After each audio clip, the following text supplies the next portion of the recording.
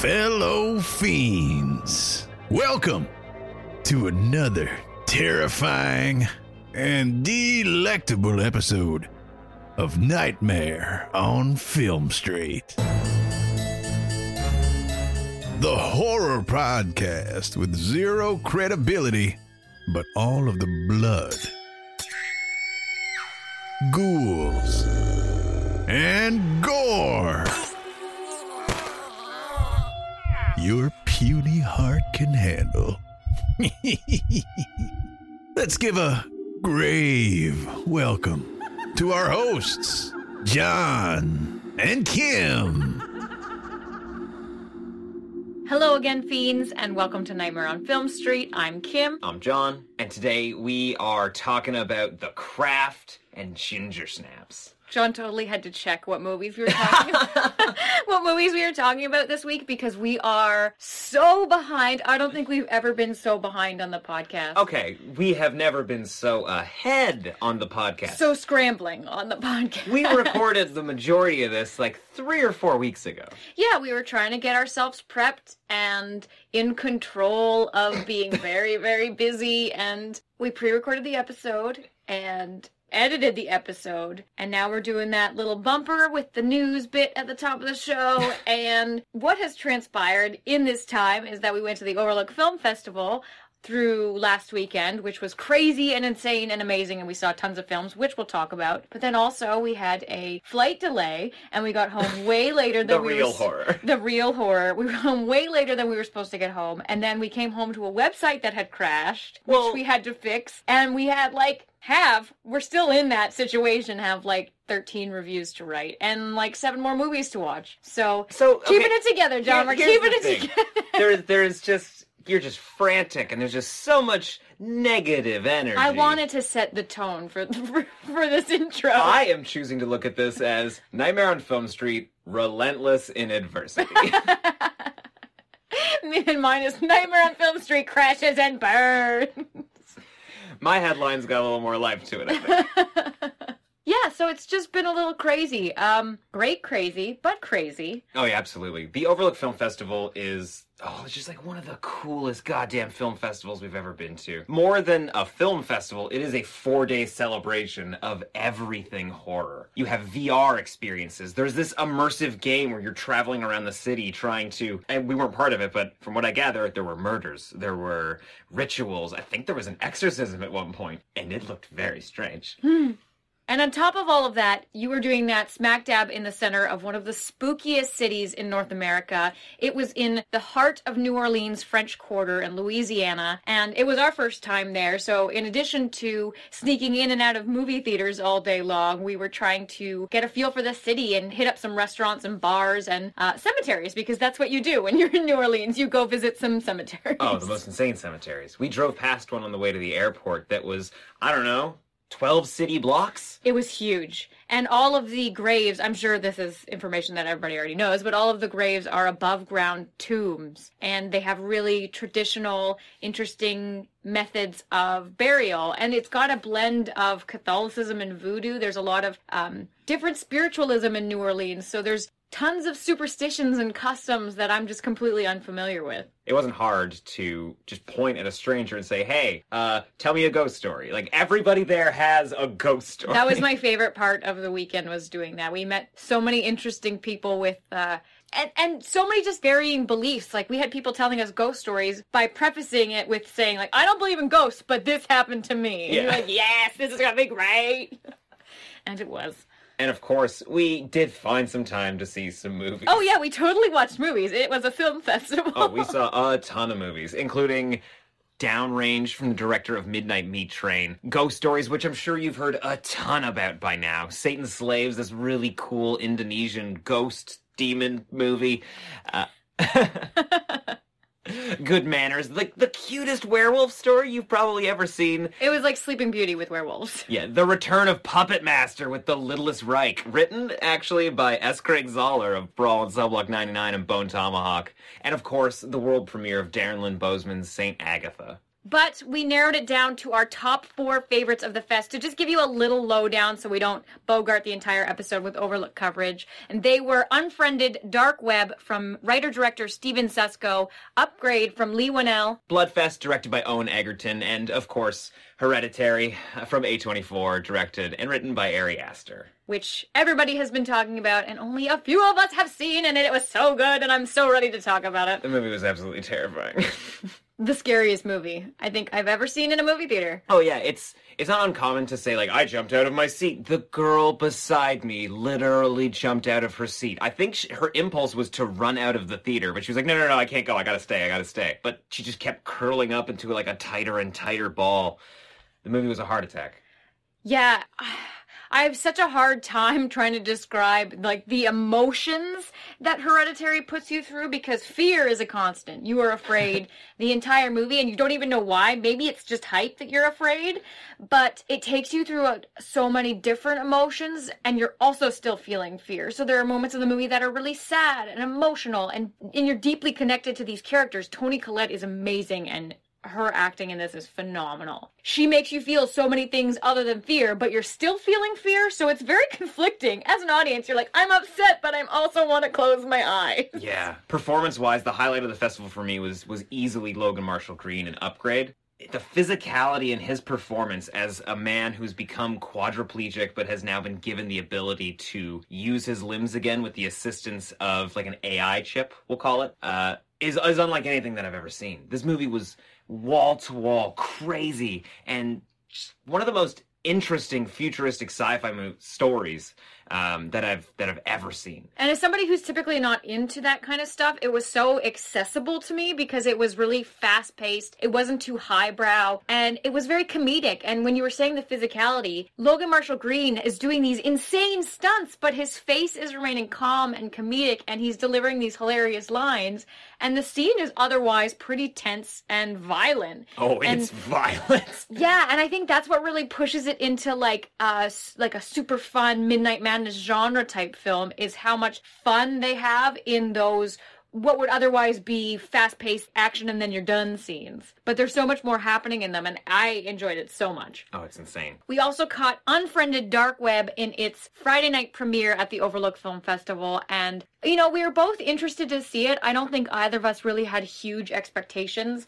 I do like the on-screen films in the same way that I like found footage films, in that they're generally not amazing, but I totally guilty pleasure enjoy watching them even if they're not good. Unfriended blew me away in that it is one of the most competent on-screen films I've ever seen, if not the. It is so totally utilizing that genre in a way that I didn't think it could be. I thought that using only a laptop screen was limiting your movie too much and making it a little gimmicky. Yeah. But it doesn't detract from this film at all. It's a genre that, you know, like I always associated with found footage, but it's a genre of that found footage style that I had assumed, like, everything you could do with it was already done. Yeah, I thought it was kind of like, okay, we've done these digital movies now. I think we're through with them. Yeah, this completely refreshes it, and I have absolute faith in that style of filmmaking again. I'll watch another 10 before I turn my back on it because of Unfriended Dark Web. I don't know if I agree with that, but I think they did a really great job in that genre, and I think it was the most successful film of the genre, but I don't know what else there is to do there. Hey, I am always looking for the next surprise. This movie really surprised me, and it's, easily one of the top movies we saw over the festival. Just backtracking a little bit, I think, to be honest, the next step for these type of movies is not to be movies at all, but to be the new interactive games. See, I am totally waiting for that. I want a game where when you download it and you open it, all of a sudden it looks like it's taking over your computer. Right. But it's just a ARG, I guess you would call it. Yeah, like you oh, I'm going to go to Snapchat, and you open it up and you have all these messages that are already there, and you go to look at them, and they're from people you don't know, and they are getting more and more terrifying as time goes on. And then you're getting text messages from people you don't know that are trying to tell you to do something or go to another app, and I am so waiting for that moment where the line between the two is absolutely blurred, but it is really going to be scary. Yeah, like, I think the only thing missing from these digital horror films is that level of interactivity. They need to, the next step of evolution is to go from 2D to a blurred version of 3D. It needs to be on your screen, and you need to be able to, at least in some way, feel you're interacting with the characters, maybe in a choose-your-own-story style development. Yeah, see, this is why we should have done more of those interactive games. They scare me. They do. We actually did one called In Another Room. It's a interactive play, and you're a participant in the play, and it's only meant for 4 people. And we went into a room and we performed a seance with a Ouija board, and I was on patrol mode the entire time. I was like, okay, these are where all the doors are that are closed that may open. Yep. And then we had to sit on the bed, and I was like, there's a skirt, and I don't want to do this, so I literally I didn't even think about that. Somebody being under the bed. You didn't even think of... I was like, No. Didn't you see why I sat cross-legged? I didn't have any legs on the ground. No, I did was not bother me whatsoever. Nobody is reaching out and grabbing my ankle. Like, I'm not having that. It was super scary, though. There was an actress there who was the ghost in the room that the other actress couldn't see, and she was whispering the messages that were spelling out on the Ouija board to us. In our ears. Oh, it was something else. But the last movie that we saw on our favorites from the weekend is Owen Egerton's Bloodfest. Such a fun, just crazy adventure of a horror movie. Oh yeah, if you are fans of Tucker and Dale vs. Evil or Cabin in the Woods, just like those meta horrors that analyze this genre, this is the movie for you. It's hilarious, it's ultra violent, it is 12 different horror movies in one horror movie. Bloodfest is a festival that our characters go to celebrate all subgenres of horror. But surprise, surprise, when the doors lock and the festival begins, they are in a real horror movie, and they have to fight their way through each of them to get to the exit. Yeah, I was describing it to people at the fest almost like if R.L. Stine wrote Labyrinth. Literally like a teenager's horror adventure where you're trying to get to the center of the labyrinth, and on every step of the way, there are creatures you don't understand trying to stop you, but all of those creatures are horror movie tropes. My biggest recommendation, if you're going to check it out, is just like pay total attention to the Arborist sequence and all of the backstory of the Arborist character in the Arbor Day fictional horror movie, because that was just fucking gold. That's a franchise that I wish existed now. I would love for a spin-off of this movie to be the first Arbor Day film. Oh yeah. And all the tropes of that character, that slasher villain. It sounds great. Oh, so cool. Of course, if you want to hear more about these movies and every other movie that we've mentioned at the top of this episode, head over to nofspodcast.com. We've got full reviews on each of them. Coming and present. Coming and present. We're still currently working on some of them. And we also have a few other movies we haven't watched yet, so look out for those other... look out for more reviews coming for a continued coverage of the 2018 Overlook Film Festival. Yeah, it was totally amazing. If you get the opportunity to go next year, they haven't announced anything yet. We're not sure if it's going to be in New Orleans again or where it's going to be. But if you get the chance, buy a badge, book your hotel early, and go. It is so much fun, and you're surrounded by people who love the genre, who work in the genre, filmmakers, industry, and fans like us, and it is so much fun, and there's so much to do.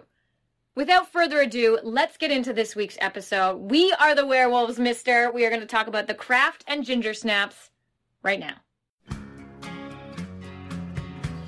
To the other kids at St. Bernard Academy, they were the girls who didn't belong. Whatever you do, stay away from them. Why? They're witches. But after years of being on the outside, Why'd you lie about me? I don't want to go out with you again. Please, stop begging. It's pathetic. 4 girls are about to discover the dark side. You ever heard of invoking the spirit? Black magic. We can make things happen. I mean, this is it. This is real. So The Craft from 1996. So currently sitting at a 6.3 out of 10 on IMDb, a 50% on Rotten Tomatoes, and a 3.2 out of 5 on Letterboxd. Roger Ebert didn't review this one? I didn't look it up. I'm sure he loved it. Of course. The combination of teenagers and witches was such a perfect pairing. Yep. One brought to life on the screen by Veruza Balk and Robin Tunney. Wow. And that stereotypical 90s soundtrack where we're going to take all the songs we would like to have, but then just have... a lesser version. Yeah, like some new band, fresh on the scene, lended to us from Warner Music, recording their cool cover. What's the cover? Oh, who's the fucking opening track? Is it Blue Oyster Cult? That's something that the 90s loved. The 90s loved cover songs. Well, because they were like, let's grungify everything. Put some plaid on it. Everybody needs that Seattle tone. Hey, you got no holes in those knees. Why was that a style, to have the plaid shirt tied around your waist? Because you're busy rocking. You're busy rocking? You're warm. And you're okay. You're too cool. And all your friends are dirtbags, so you can't leave a shirt resting Somebody anywhere. might steal it. Yeah, of course. That makes sense. Okay, what was your... I want to hear this, because I feel girls, at least of my age, and I wanted to say genre, but that's not the term. Okay. Gender? Girls of your gender? No! What's the age group? Like millennials. Your like demographic? Girls, yes, fine. Girls of my demographic. We all stumbled upon the craft in a similar fashion, I would assume. Okay. I want to know what it was like for boys. Like, did you have that same... Was there like a stigma surrounding it? Like, I wasn't allowed to see this movie. This is probably the only movie in the history of movies I saw as a kid that I shouldn't have. I was not allowed to see The Craft, which is strange because it's an R-rated film and shouldn't be. Doesn't need to be. There's no nudity. This is rated R. Yeah, and there's very little swearing. It's purely for the subject matter. It's girls behaving badly, and I don't think people like that. It's really one girl behaving badly and three girls just Witchcraft laughing. is very non-Christian, though, Jonathan. It's very uncouth. If there was ever a roadblock that was stopping me from seeing this movie as a kid, it was definitely that. I think this was well before the Dad's Satanic Panic. Yeah.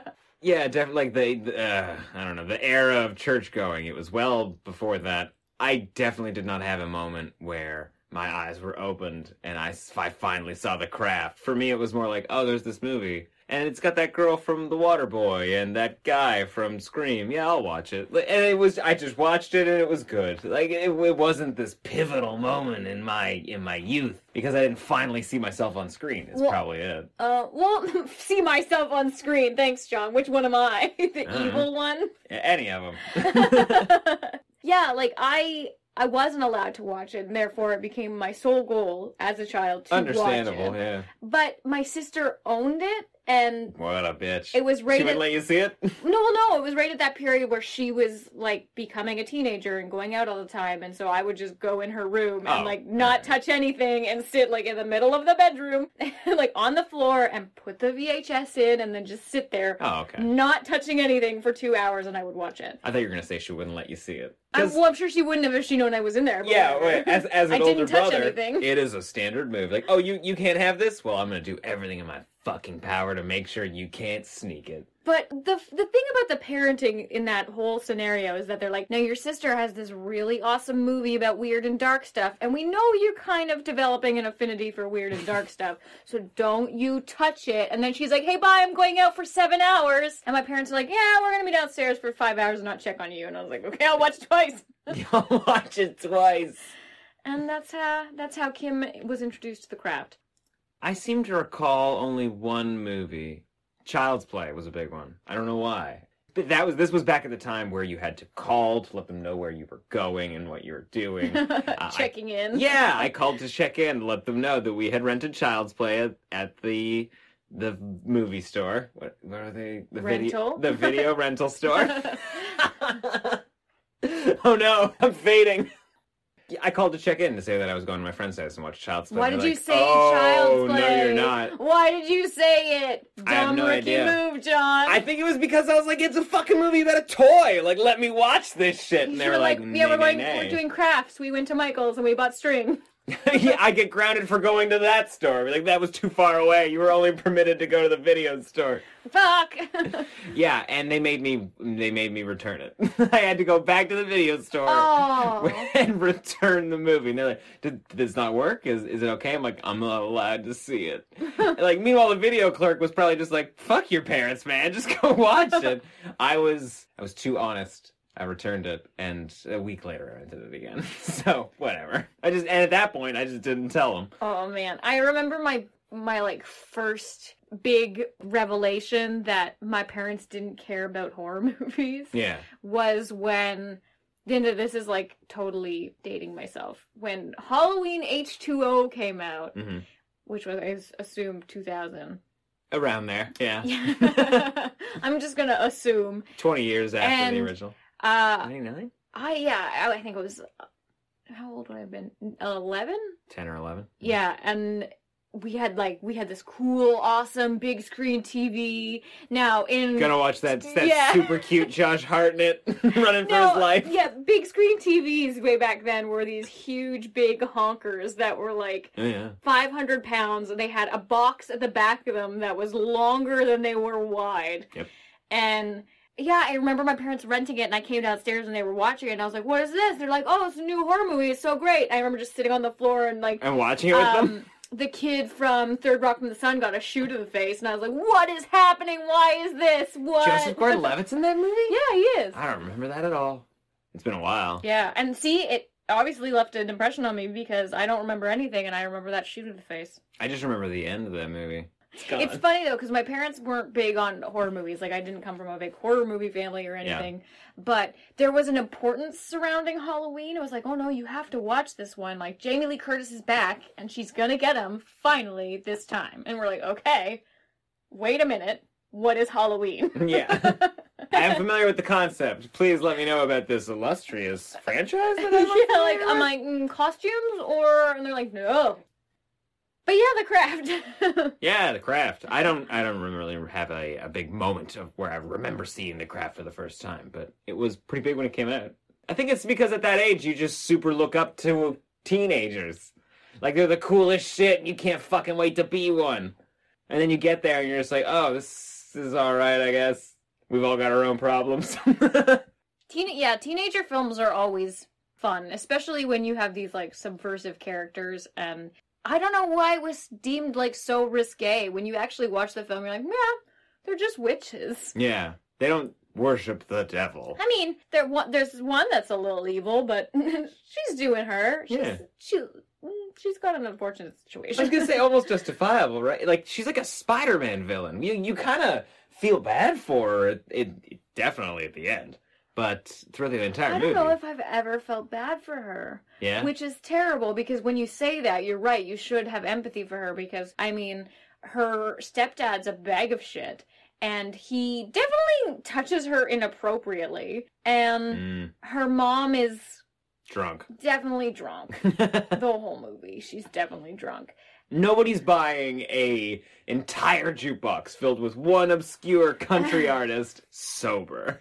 Well, and you get a bit of backstory that Skeet Ulrich's character, Chris, pulled the same stunt that he pulled on Sarah on Nancy. And she liked him, too. She definitely liked him. Yeah, no, she definitely liked him. Or she definitely... liked. I'm saying past tense here. Because of the bullshit that he's pulled. That has completely gone away. But maybe it's just because, like, Fairuza Balk plays such a crazy, wild-eyed character that I don't... The sympathy is not my natural response to that character. I'm just like, whoa, that bitch is wild.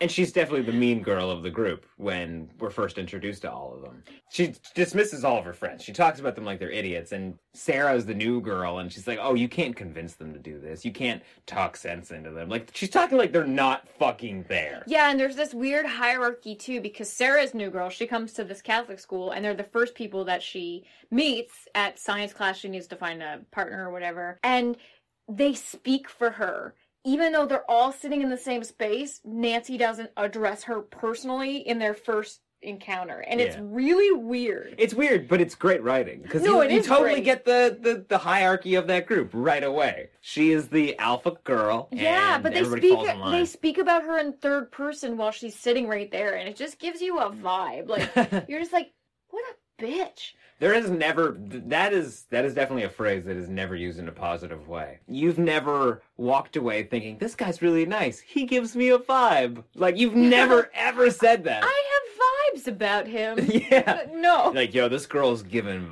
vibes, and I don't like it. We should go home. But it's cool, too, for her character, because you find out, like, she takes literally the same path that Sarah does, at least in love. And she's got a wall up, but her wall is her cronies.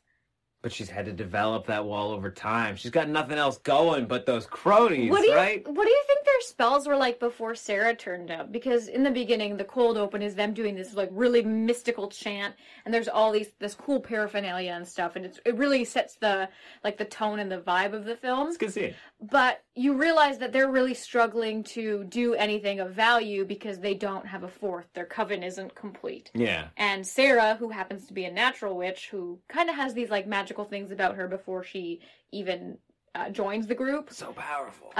Shut up. So I just assume that they're just chanting and doing spells and like looking for seeing coincidence. like the bull fizzle, and that's really it. Like, oh, like we made some smoke today. Like, big improvement, team. Because I don't. Put that in the log. Yeah, I don't assume that they're natural witches. I assume that they've been studying and trying, and they're really trying to conjure these spells, but they're not getting a whole lot. Why do you think the power gets to their head so fast? They're not natural witches. They don't respect the craft. They're not putting the fucking time in. They're just here for fun and laughs. And yeah, I think they're chanting. I think they're trying to do the exact same spells that they do later in the movie. They're trying to get revenge on the mean girls in the school and just anybody that's affecting their life. You know, Neve Campbell's praying to have her scars go away or something, and this other one wants her stepdad to die, or at the very least to fall into $100,000. But nothing's happening. Like they're they're chanting, and they're doing spells, hoping this girl's hair is going to fall out or something, and then 2.5 weeks later, she stubs her toe, and it's like, ooh, yes, perfect, it's working. Like, nothing's going on. Yeah. I think they're chanting for no reason and looking at coincidences like it's, like they're actually affecting something. Yeah, like, you could argue that maybe Fairuza Balk's character is also a natural witch, but that Bonnie and Rochelle are definitely, like, cronies. Because Fairuza Balk definitely gets really strong quickly, especially. Well, she's got the power of like 1,000 beached whales. I guess they're mine. These are my gifts. She's so crazy. She's nuts, and I love her. Inside me, he's everywhere, and you're like, oh god, turn down. Yeah, turn down a little bit. What is she doing now? She used to be in tons of movies, right? She's always played the crazy girl, so I would probably also Times are tough for the crazy girl, is what you're saying. Maybe. Well, I was looking through, for both movies, I was looking through the cast listings and stuff. It looks like they're doing a lot of TV. Like a lot of guest starring on TV. We don't watch a lot of TV. I mean, when you're older, though, like, settling down age, TV is like the cream of the crop, because you don't have to leave the city for it, and you can like have your family and your roots and stuff. Film it's like a Monday to Friday job, too. Even guest starring isn't quite, but at least you get to stay in town. With film, you're like, oh, we're going to Nicaragua today, and it's for 3 months, and say goodbye to your family. Yeah. And you're like, okay, great, let's do 16 hours again. That's fun. I suppose that's true. I would like to see her in more stuff, though. I've always enjoyed her acting. She can play just off kilter better than anybody else. Yeah, she's crazy. I really like Robin Tunney in this, though. She plays Sarah, the lead. Mm-hmm. She's got this cool, I don't know, she plays a character that's got a lot of vulnerability, and she also has this backstory. Her mom died giving birth to her. She's attempted suicide. We don't know, there's no reasoning or backstory as to why. Yeah. But you know that it's either depression or she's struggling to come to terms to these magical abilities she seems to have, or that she doesn't fit in because she is kind of different. But she has a strong head on her shoulders. Normally when you have these, like, I'm the new girl coming to a new school, you're nervous and shy and a wallflower and stuff. And after Nancy and the crew are mean to her and Skeet Ulrich's character comes onto her, she cuts him down. Like, she's got some power already on her own when she should be vulnerable and weak. And that's a really interesting thing about her character, because it kind of comes full circle at the end, because she's sort of, like, I assume, meant to be a lone wolf. Yeah, she didn't need the power of these other girls. She had it inside her all along. She didn't need to join the group. All she needed was the confidence to be alone. Yeah. And she's, I don't know, I really like her as a character. As a kid, I really looked up to her character because, I mean, you deal with mean girls in your regular life. I've dealt with a lot of mean girls in my life, and it's hard to let it slide off your back. And it's cool to see characters who, by all means of the story, should take it to heart and should be really wounded by that. And to see her being, like, strong and cool in those situations, I was like, yeah. I could just, all I imagine is you, as a little girl, watching this movie 2 times in one evening, sitting in your sister's, like, messy bedroom, where... Her room was clean. My room was messy. And Really? Yeah, it was... What kind of teenager has a clean bedroom? There's something going on there. You sure your sister wasn't, like, a serial murderer? And she's just giving it up? I don't think she was that exciting. Okay. Just imagining you sitting in that bedroom, watching these girls get off a bus, and the bus driver's like, hey girls, watch out for the weirdos. Oh my god. And you're just like, here it is, fist pumps in the air, we are the weirdos. I'm like, Kim, shut up there. We should have never given her that air horn for her birthday. That's funny. But you know, Sarah, side note, I'm having a really hard time not assuming that Nancy is the main character. Like, I keep wanting to call Sarah Nancy. So in my mind, before I say each of their names, I have to go, I bind you, Nancy. I bind you from doing harm. Okay, cool. Yep, that's the bad guy. That's the bad girl. We're gonna get through this, John.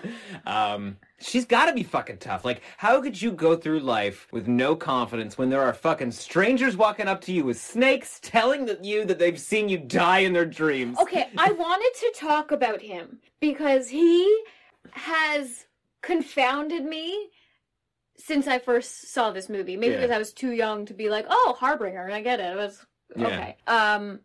Do you think there is anything more to his character than the fact that he is just the instigator for them to believe they have the power to make things happen? So he appears in Sarah's house when they're first moving in, and he's got this snake, and he's super skeevy and really creepy, and he tells her that, he's seen her die, and she's like, well, that's fucked. And then later, when the coven are walking through this sketchy area of town, he comes up to them again. Hey, I gotta tell you something. I gotta talk to you. Good impression, John. It's not bad. Thank you it's for that. good. Yeah, we couldn't have pictured it without that.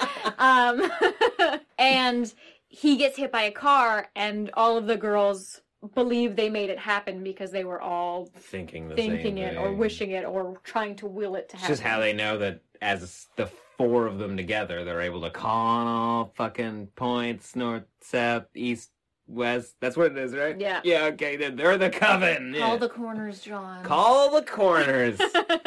But do you think, I don't know, I like to think that he is channeling that same, like, natural wave that they are. Yep. And maybe he's not a natural witch, but because he's schizophrenic, possibly. Maybe. Oh, yeah, he's got some mental health issues. He's homeless and probably on drugs and probably in his head a lot. That he maybe has premonitions, or he's just in tune with things, and he is actually trying to warn her about something, but because he is a little crazy, it's coming off very different than he's intending. I'm with you on that one. I totally think that's the way it is. I think he has that natural ability, he's tapping into it. Maybe he's been diagnosed with some sort of mental illness, but chances are good, I would assume, in his backstory that he's talked about seeing ghosts or having visions, maybe ghost the wrong word, his entire life. And, was maybe eventually passed through the system and given medication and shock therapy, who knows, and eventually, wound up on the streets. But there's nothing necessarily wrong with him. He's just like Sarah, and, unfortunately, his life took a different turn than hers did. Yeah, which is kind of cool, too, because you also have that other hand of the coin, like, you don't want to end up like Nancy, because Nancy ends up like that guy. Yeah. She ends up in the crazy house. That fucking... in the straitjacket with, like, that iconic, like, he loves me, he's coming for me, So, her final words in that movie, I think, are, I'm flying. Like, I'm flying. And she can remember doing that. And now she's on medication a ton, and she's just locked in her fucking head. And as far as she's concerned, I assume, because she's high on drugs... She still has all the power of Minot. Oh, can we talk about Minot for a minute? I like the analogy. I hate the name, and I hate how much they say it. For me, it's a lot like saying lycanthrope in a werewolf movie. I imagine Minot's a thing in the Wiccan mythology? Was that what you'd call it? Mythology? I... Lore? Sure. I don't know. Okay. But I like it as watching it as a layman. Like, you need it to feel like this subculture you haven't tapped into. Okay. And I think using a lot of the rules of the Wiccan religion that they use like the power of 3 times 3, which is a real thing. And I think that calling the corners thing is a real thing. I also think the binding thing is a real thing. They consulted a lot of people who are into Wicca. Firuza Balk was into Wicca. Huh. So as far as like witchy movies and witchy television goes, this one's pretty close to... I mean, it's got that Hollywood flair, like people don't conjure snakes in real life. Yeah. Or change their hair color. I was gonna say that. I'm so glad you brought it up. One could argue they could, but one could argue they could not. But do you think it's just a glimmer? Do you think that it's only visible for the 3 people in that room? Like, do you think if Nancy walked out of that party and downstairs, we would have seen 2 Sarahs? Well, I mean, we could also argue that a glimmer is what happens when evangelical crazy preachers make people pass out when they touch their hand on their forehead. But I mean, it's all based on the religion that you partake in. Yeah, so, so true. I mean, I get that feeling when I'm at a concert where the music's really loud and I'm kind of drunk. So yeah, we all find God in places. Yeah. I don't remember what my point was, but yeah, I think it's pretty accurate. And that's probably why it's been so popular. Every person who saw this movie before the age of 12 would be lying if they did not dabble in being Wiccan during their pre-high school, early high school years. Sure. I had a Book of Shadows. I mean, I doodled cats in it mostly, but... Book of Shadows. I don't quite know what that is. It's a spell book. Okay. Where you, like, write spells in. So, okay, thank you. So there's... Does everybody have their own spells? Is that what it is? Because it's like you write your spells in it and you don't let anybody else read it. Well, it's kind of like the secret thing. Like, you conjure what you produce. So there are spells that exist, but...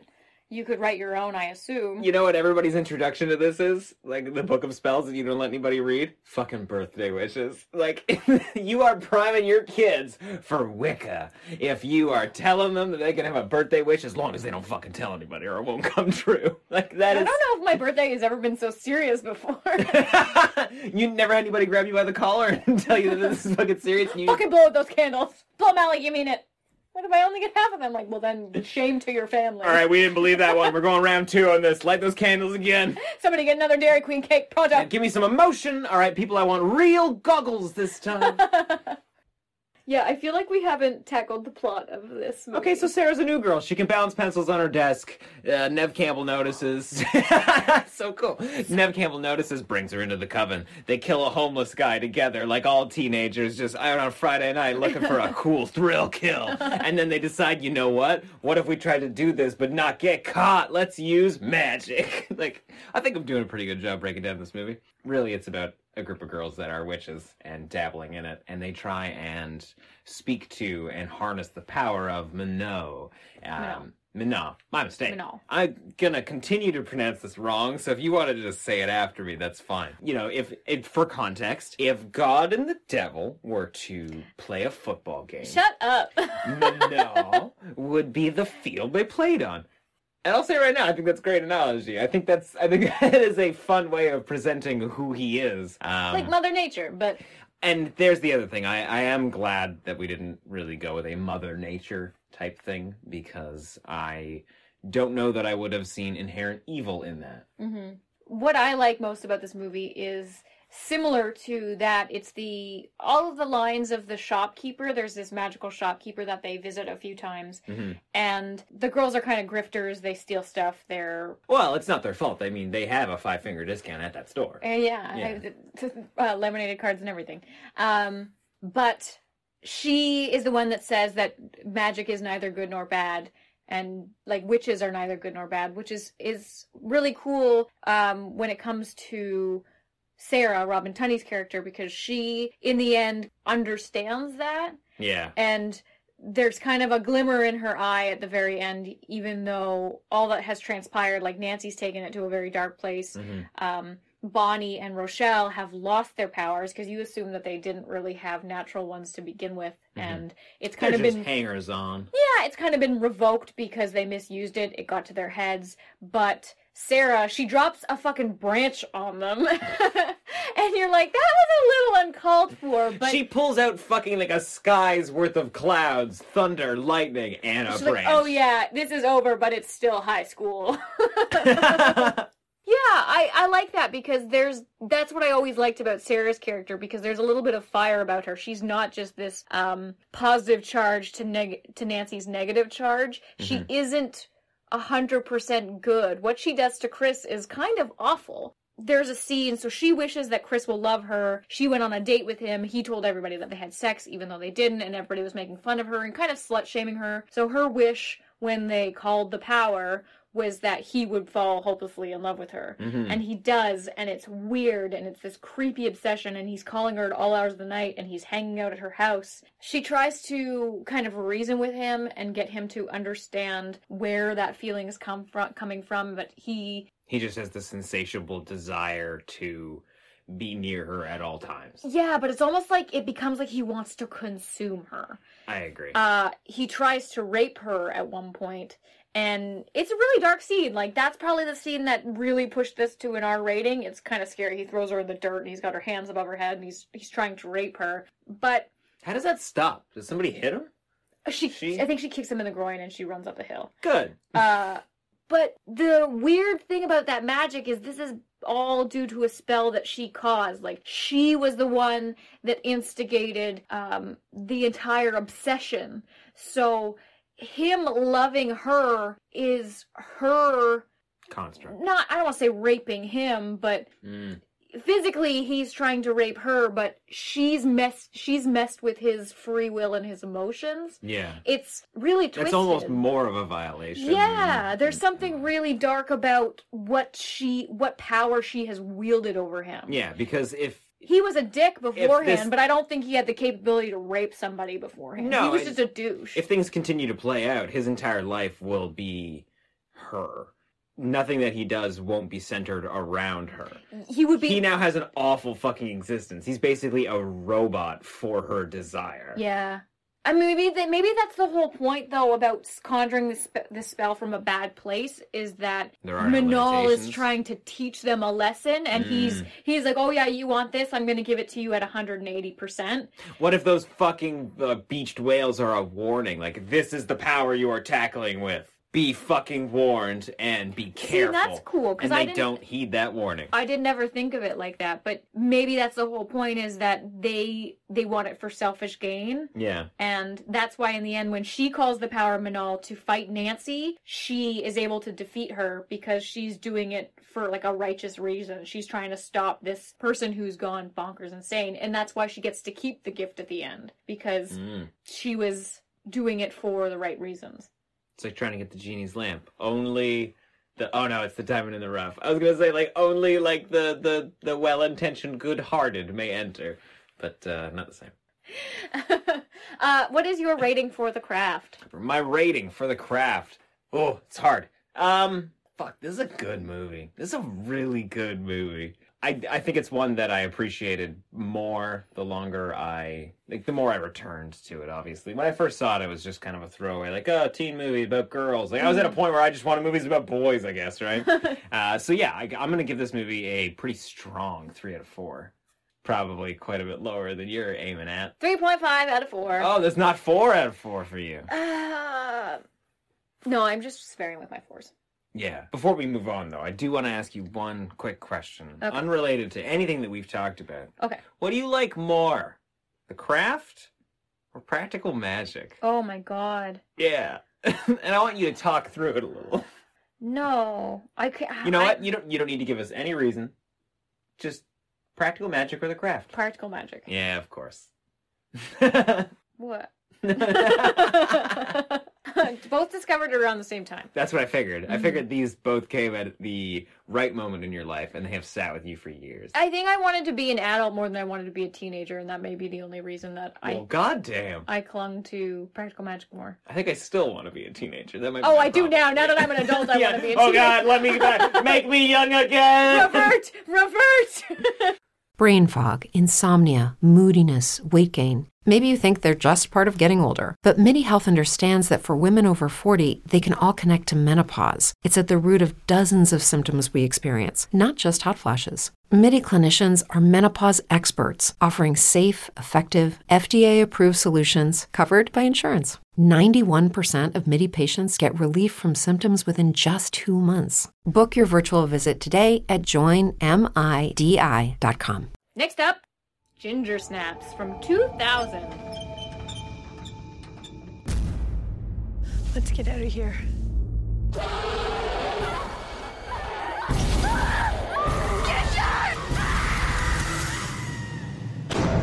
What was it? A big dog, maybe? Whoa. Whoa, that's it. Whoa. Think you see werewolves a lot? Did I change last night? Howl at the moon. Oh my God. You think I want to go back to being nobody? You're so dead.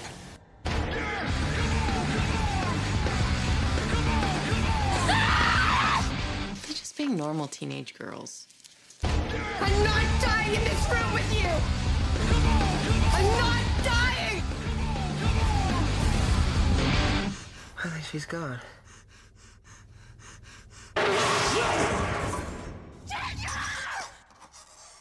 2000 is such a weird date to say.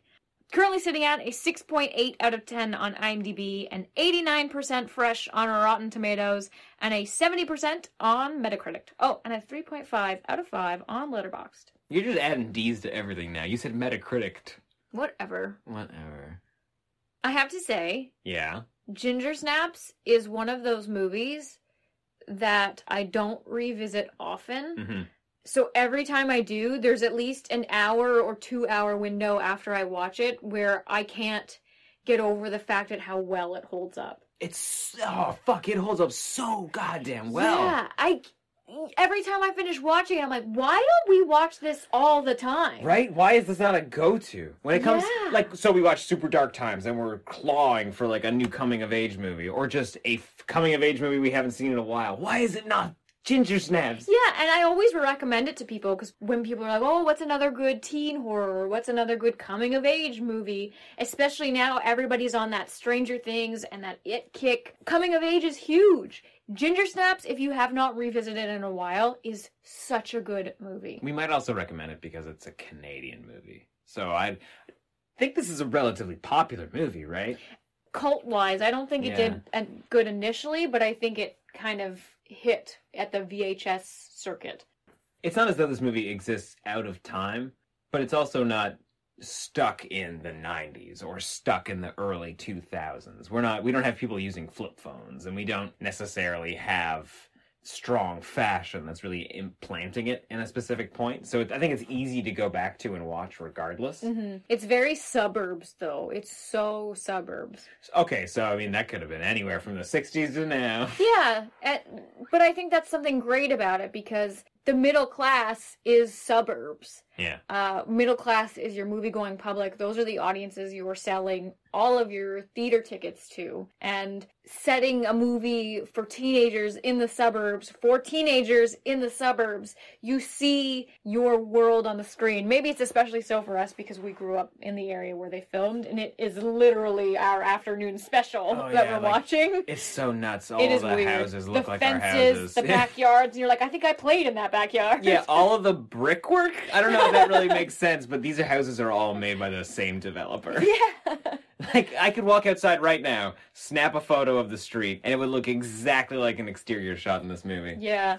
That was the fun thing about growing up in Toronto area because so much of the content on TV was made in Toronto. Yeah. There was a big, I don't know how it happened, but there was a big, like, TV development surge in like the early 90s where all of the TV that we watched on the kids channel was made around us. Well, I mean, you change a few signs and all of a sudden Toronto's New York. Yeah. And you get a sweet-ass tax break for filming up here. But there's not a lot of Canadian television for adults. I think there is if you look for it, but nothing that we'd be interested in. Yeah. Like, oh, the new doctors in town. The in biggest rural one Alberta. The biggest one I think is like, I mean, there's like Corner Gas, which is back. It's a cartoon. Orphan Black, which is done by the director of this movie. No way. Mm-hmm. That's like a big TV show. Well, yeah. It's like a True Bloody, I think, type TV show. I think it's more like a Lost thing, or Dollhouse might be a closer comparison.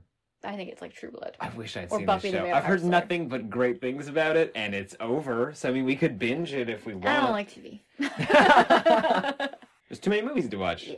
Miniseries, I'm down for. It's because it's a long movie. Yeah, I just You hate commercial breaks. No, I like commercials sometimes. But my biggest thing about TV is I don't like open-endedness, and I hate we're extended for another season, so let's just write some more shit for our characters to get into. And then they fall into these tropes, and there's all this like lovelorn shit, and characters that have fallen in love have to break up because they have 12 more episodes to fill, and nobody wants to watch a happy relationship for 12 episodes. Yeah, but when they can make you forget about that, isn't it so great? Like, there's no way Mad Men isn't that, but when you watch the first 4 seasons... There's a couple seasons, though, where you're like, they extended them when they shouldn't have. I think they extended that show just so John Hamm could finally get a fucking Emmy after... Yeah, they're like, okay, Bryan Breaking Cranston. Bad Yeah. Breaking Bad is over, so we gotta push it another year. Yeah, I just don't like when things are written without the end in mind. That's my biggest thing. With a film, you are writing to something, you're dropping hints, there's tension, there's suspicion, there's metaphors and hidden elements. With television, you don't get the opportunity to do that because you're like, okay, well, this is the story arc for this season, and then you start up another season and you have to do the exact same thing again. And it just gets messy by the end. I mean, by season 8, everybody's fucked everybody already twice. Yeah. Twice. Yeah, I mean, like, there's pros and cons for each format, and really at the end of the day, I think it kind of comes down to preference. But it is also the difference between, like, a full blog and a tweet. Like, there is having that restriction. You've only got, 280 characters now. You have to really choose what you want to say in that space. It's the same with a movie. You have a defined amount of time. Yeah. We'll say 90 to 120 minutes. You got to get it. You got to get an entire series, 4 seasons of a show in 2 hours. And how are you going to do it without sounding muddled? How are you going to do it without ignoring characters and keeping the pacing up? Yeah, I will say streaming, though, has changed the platform a lot because we're finding a lot of anthology series. Channel Zero, which is doing a different thing every season. American Horror Story to a lesser story extent. Yeah. Definitely more of a Channel Zero guy. Yeah.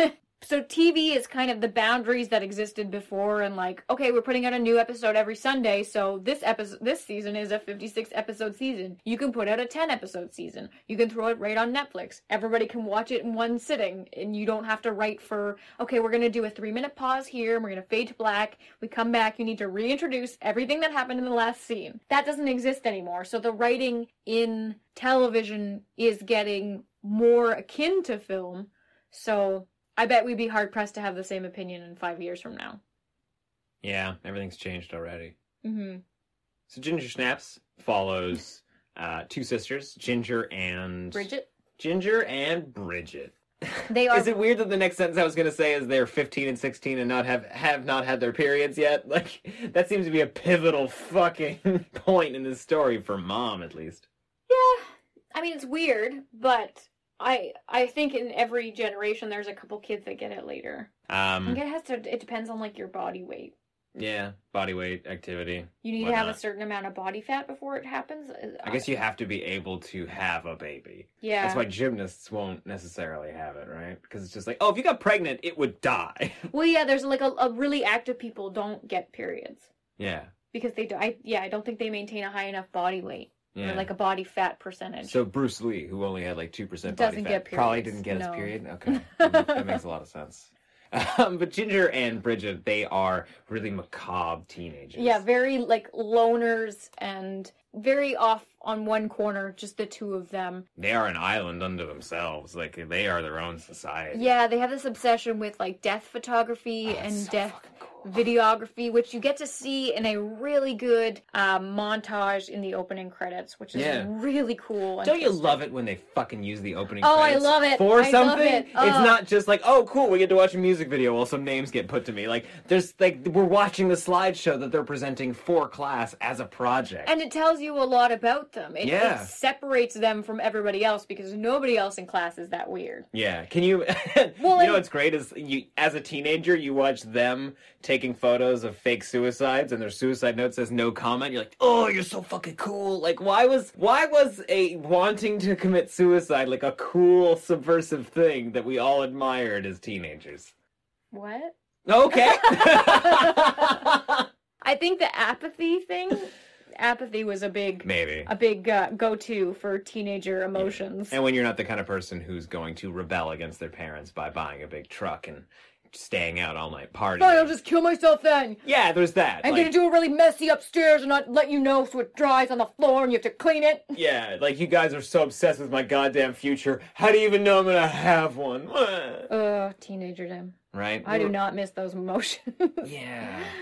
But it becomes all the more reasonable when you realize that Ginger and Bridget have a death pact. That they want to die together because they are two peas in a pod and nothing will ever get between them. But oh wait, puberty, boys. Shit. Yeah.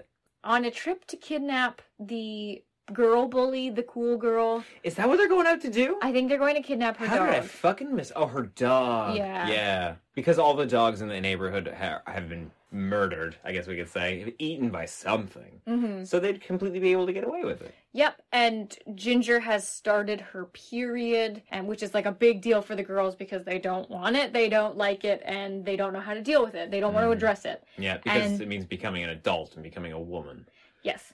And becoming mom. Because Ginger is on her period, they get attacked and mauled by werewolf.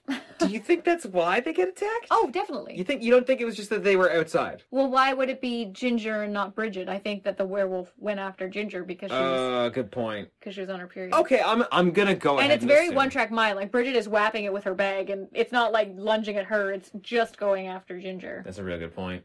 Yeah, that's a really good point. Because I was gonna say that if neither of them were on their period, it would have just attacked whoever was closest. But you're right, it does not give a shit about Bridget. And even then, afterward, Bridget's like, so I read this thing that bears can smell girls when they have their period, and they'll attack them, they'll come out of the woods, and they'll hunt them down. And it's like, I think we've all heard that urban legend, but I don't know that it's true. I mean, everybody's heard that thing, though, about sharks, like, don't swim in the ocean when you're in your period. Okay. That was just like, okay, I won't. Thanks for that. You know what I want to do instead? Watch fucking movies and stay in bed. I assume. You can't relate. I'm sorry. Yeah. Yeah. So Ginger gets attacked, and coincidentally enough, after having her period, she begins the change. The wounds heal right away, which...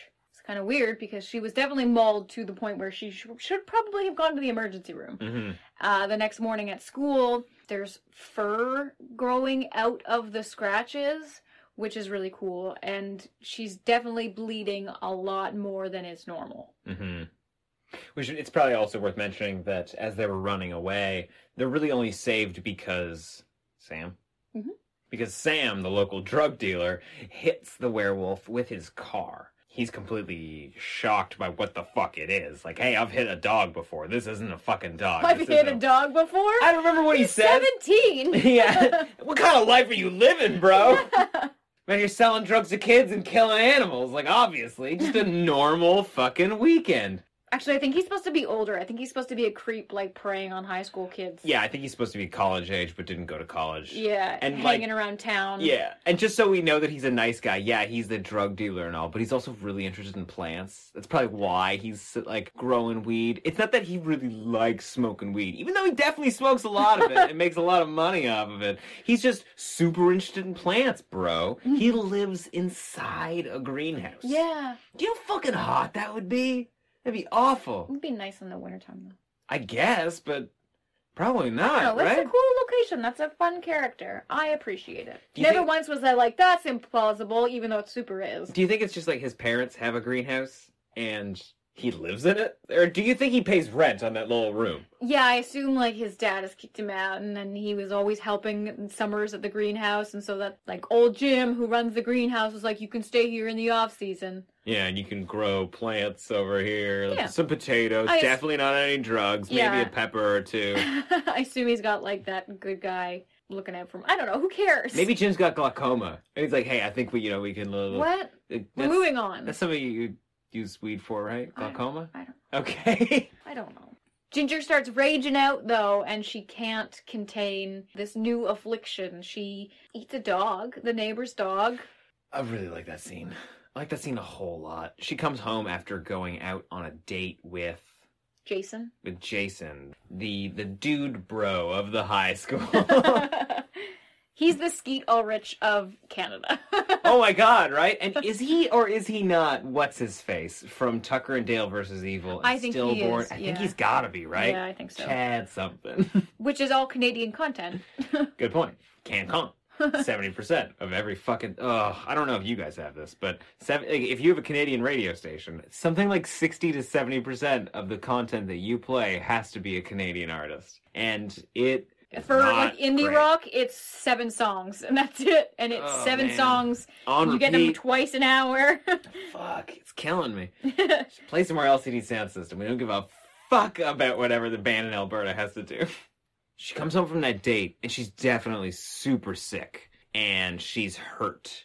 And when she goes to sit beside Bridget sees blood, and she's like, hey, if he hurt you, if he did anything, we have to tell somebody. And she's just throwing up blood. The lighting in that scene is so good. I love it. They live in like a fucking dungeon, right? Like, they've made their room the way it is. Yeah, they live in this, like, unfinished basement. If it were up to Mom and Dad, they'd be upstairs in definitely. Carpeted room. Definitely. They would rather live in a dark room. My whole life is a dark room. Yeah, that's... Yep. Yep, nailed it. The line that Ginger says is genius. She says, I have this hunger inside me, and I thought it was for sex, but it's just to fucking tear everything apart. I fucking love that line. I don't know why. I don't know if it's necessarily just like regular teenage feelings, or if it's just, it works so goddamn well in a werewolf movie. Yeah. Fuck, I like this movie I don't know why puberty hasn't been used as an analogy for every single horror movie ever. It's definitely used for a lot, but it should always be used. Yeah. I mean, there's nothing you will never go through anything more severe in your life than turning from a kid to an adult. Why do you think we grew up to like body horror, guys? Like, we went through it. This is it. There's nothing you can do. It's going to do a bunch of crazy shit that you have no control over, that you prefer not to happen, and you just got to sit back and let it ride. It's awful. This whole sequence is really good, where she's trying to explain to her how awful the whole situation was. Like, she didn't want to sleep with stupid McGee, but she thought she needed to stop this hurt that she has, more or less. And, you know, he's going to tell everybody that, you know, she's a freak and that they slept together, and it's just going to be like this huge bragging thing. And Bridget's trying to calm her down by saying, like, yeah, but we'll say the same thing. We'll say he was weird. She's like, it's not the same thing. It's not the same thing at all. The whole school's going to know about it. Mm-hmm. The douchebag popular girl is going to know about it. And by the way, can I say, we've seen this movie a ton of times. I really like that annoying popular girl. Why is that? Because she has this moment before Ginger kills her where we realize a lot more about her character. Like, I actually feel bad for her when she dies. Not that I shouldn't, but, you know, in a werewolf movie, like, I want people to get their faces eaten off. And I don't want to feel bad about it. Yeah. But when it finally does happen to this popular girl, it's kind of tragic. She is super into Sam, the drug dealer. And obviously Sam is showing more interest in Bridget because he's trying to help her tame this transformation she's having as a werewolf. He's got some sort of interest in it. And yeah, because he thinks Bridget has it, not Ginger. Yeah, that's the way that she's presented it, because Ginger doesn't want to fucking do anything about it. She just is hoping that it'll go away, I guess, despite the fact that it gets fucking worse. Well, and also every day she gets more and more like a werewolf, so she gets more and more wild, and the less she cares. Yeah, which is also kind of fucking cool for a goddamn teenager going through puberty, right? Like, she has all the power in the world, and she can do anything without guilt, and she doesn't feel fucking bad about it anymore. Well, and that's what's really cool in the scene where she wants to kill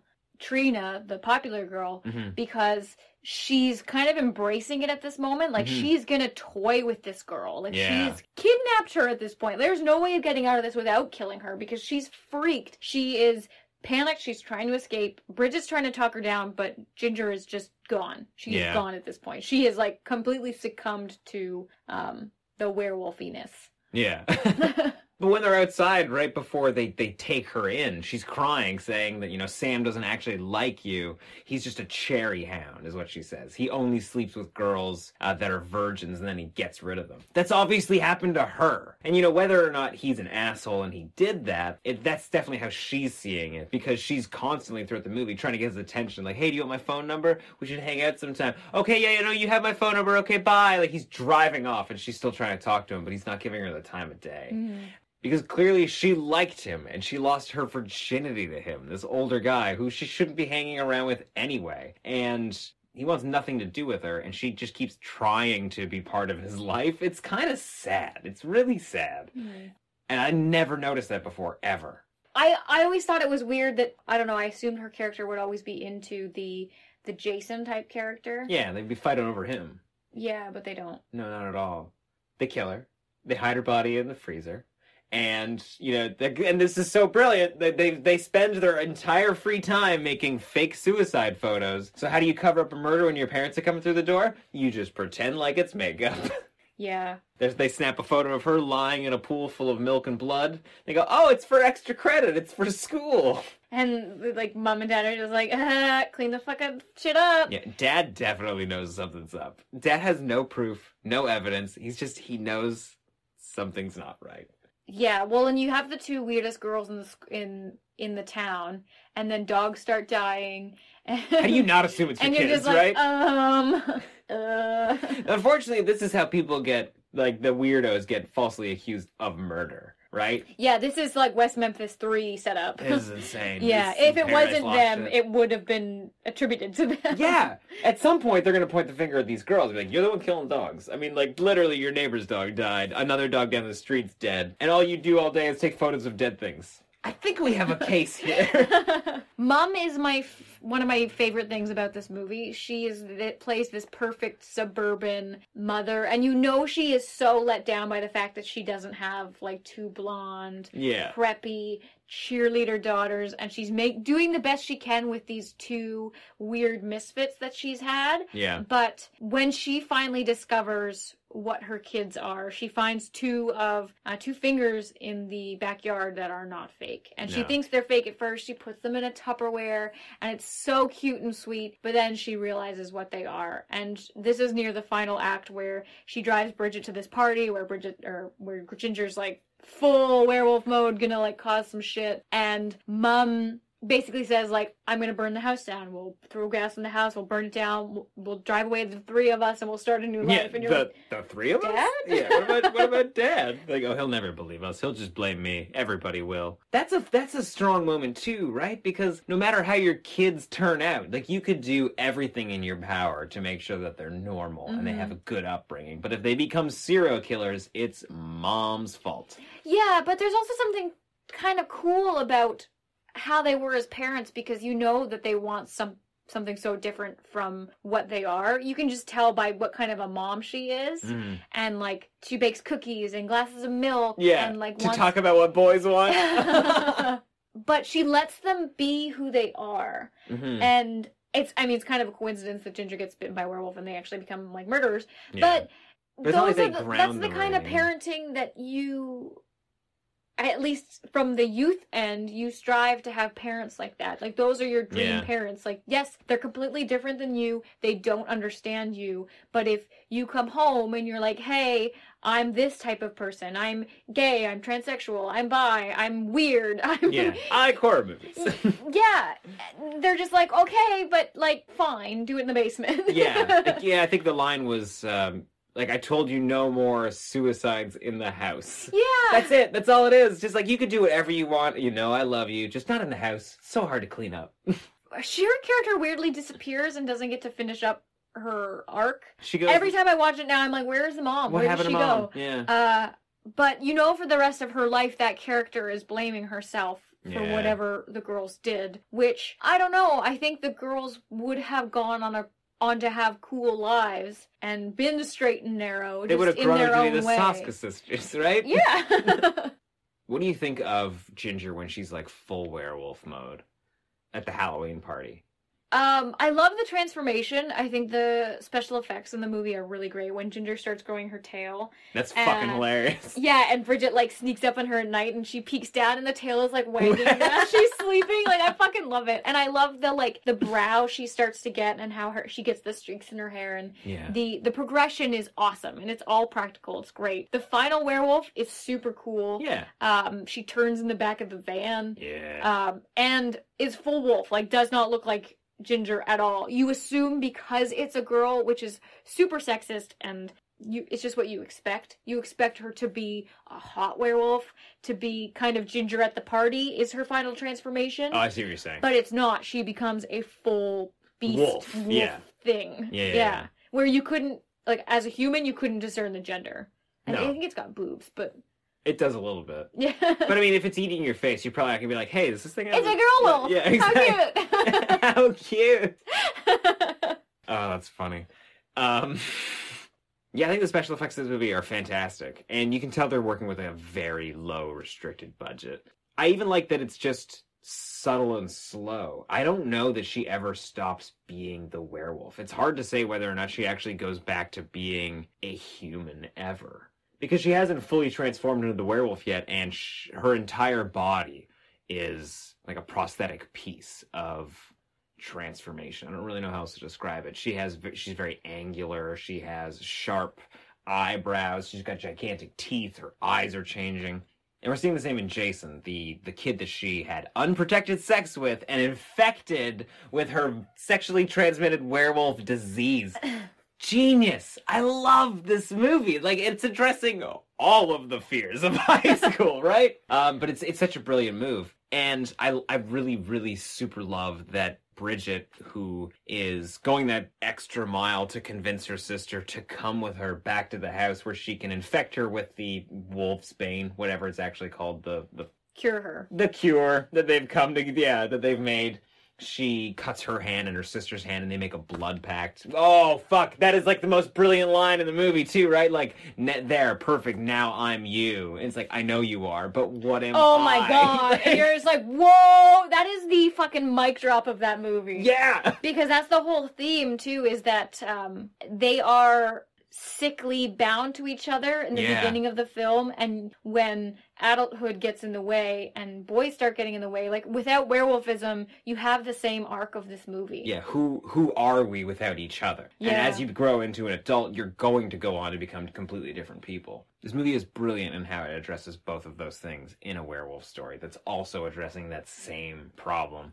It's genius. And at the end, when she has killed, or at least Sam is there dying, he's in a pool of his own blood, Ginger, as a werewolf, is going to attack Bridget until Bridget very smartly leans down and starts lapping up his blood, which she can't take. Like, after a while, she vomits, but it looks like they are just two wolves out on the town, just eating a boy, having a great time. Yeah. It's genius. It's fucking genius. My second favorite line of the movie comes in this scene where Bridget can't drink the blood and she just can't do it. And she knows she's probably going to get murdered by Ginger for saying it, but she says, I can't die in this room with you. Yeah, and she's backed into a corner in their own bedroom. And it's their childhood room. Yeah.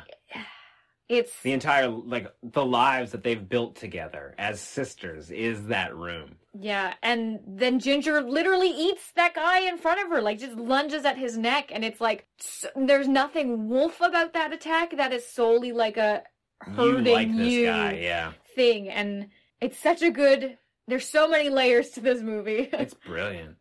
Unlike a lot of indie gems you might come across, you have to sort of forget the budget that you're dealing with, and you're like, oh my god, there's an incredible story inside this low-budget, restricted film. This movie, for me, is an incredible film that I'm occasionally reminded is a low-budget indie movie. I don't think it's ever restricted by its budget or hindered by it. The look and feel of the movie really lends to that 90s suburban teen. Yeah. And it takes me back to my street growing up. Yeah. When I watch it, it's perfect. If they had given the movie more funding, I don't know if it would have been as resonating. And that might be like a location specific thing, as we said earlier. Yeah, I think this film is nearly perfect. Oh, it's great. I could watch the opening of this movie as a short film over and over again. I think the camera work in it's brilliant. I think it's genius. I think it looks awesome. It sets the tone for the movie, and I'm just so fucking hooked once we start. What's your rating for this movie? I am going to go with a 4 out of 4. Okay! Yeah. That's fucking great. I was feeling a 3.5 when we started, but the more we talk about it, the more I love it. Yeah, and, you know, like you said last time, I am also trying to be more sparing with my 4 out of 4s. I'm giving this a 3.5 out of 4. Oh. So we've both at least raised our, we both like Ginger Snaps more, is what it comes down to. But we want to hear from you guys what you thought of Ginger Snaps and The Craft. Tweet at us at NOFS Podcast on Twitter and sound off in our Facebook group. That is facebook.com/groups/horror fiends of NOFS. We are controlling transmission. Yahoo! Having trouble with a liver? This week's episode of Nightmare on Film Street is brought to you by Deadly Grounds. It's good to get a little deadly. More than just horror-themed gourmet coffee, Deadly Grounds brings you their Terror Teas collection. This ain't your grandma's cup of tea.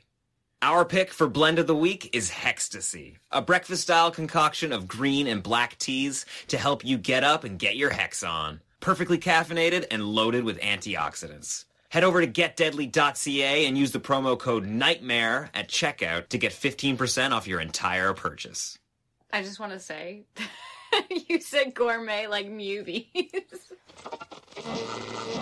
We're going to stick around for a little while longer. Kim has put together a game that we're going to play for our patrons. It's a little bit of a witchy vampire crossover, and I'm going to put John to the test and see if he can guess what affliction a female character has based on their name alone. Okay, I like that. So if you'd like to hear that game or check out any of the other bonus content available to you as a monthly supporter of the show, head over to patreon.com/Nightmare on Film Street.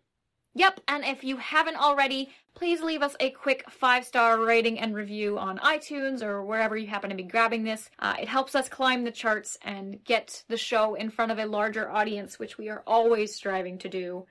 All right, well, that's it for us this week. I'm John. I'm Kim. Stay creepy. It appears you made it out alive. Just long enough to tell the tale of the Nightmare on Film Street. Ow! Help us grow the horde. Leave a review on iTunes or wherever you subscribe. Continue this week's conversation on Twitter by following at NOFS Podcast. And as always, more terror can be found lurking on our website, www.nightmareonfilmstreetpodcast.com. Until next week, stay creepy, fiends. Enjoy all your favorite sports like never before at BetMGM. Sign up using code CHAMPION and receive up to $1,500 back in bonus bets if you don't win your first bet. When you register with BetMGM, you'll get instant access to a variety of parlay selection features, live betting options, and the best daily promotions in the business. And with BetMGM at your fingertips, every play and every game matters more than ever. Remember to use code CHAMPION and receive up to $1,500 back in bonus bets if you don't win your first bet. Place your money line, prop, or parlay bets with the king of sportsbooks today. BetMGM and GameSense remind you to play responsibly. See BetMGM.com for terms. 21 plus only. Virginia only. New customer offer. Subject to eligibility requirements. Rewards are non-withdrawable bonus bets that expire in 7 days. Gambling problem? Call 1-800-GAMBLER. Promotional offer not available in Washington, D.C.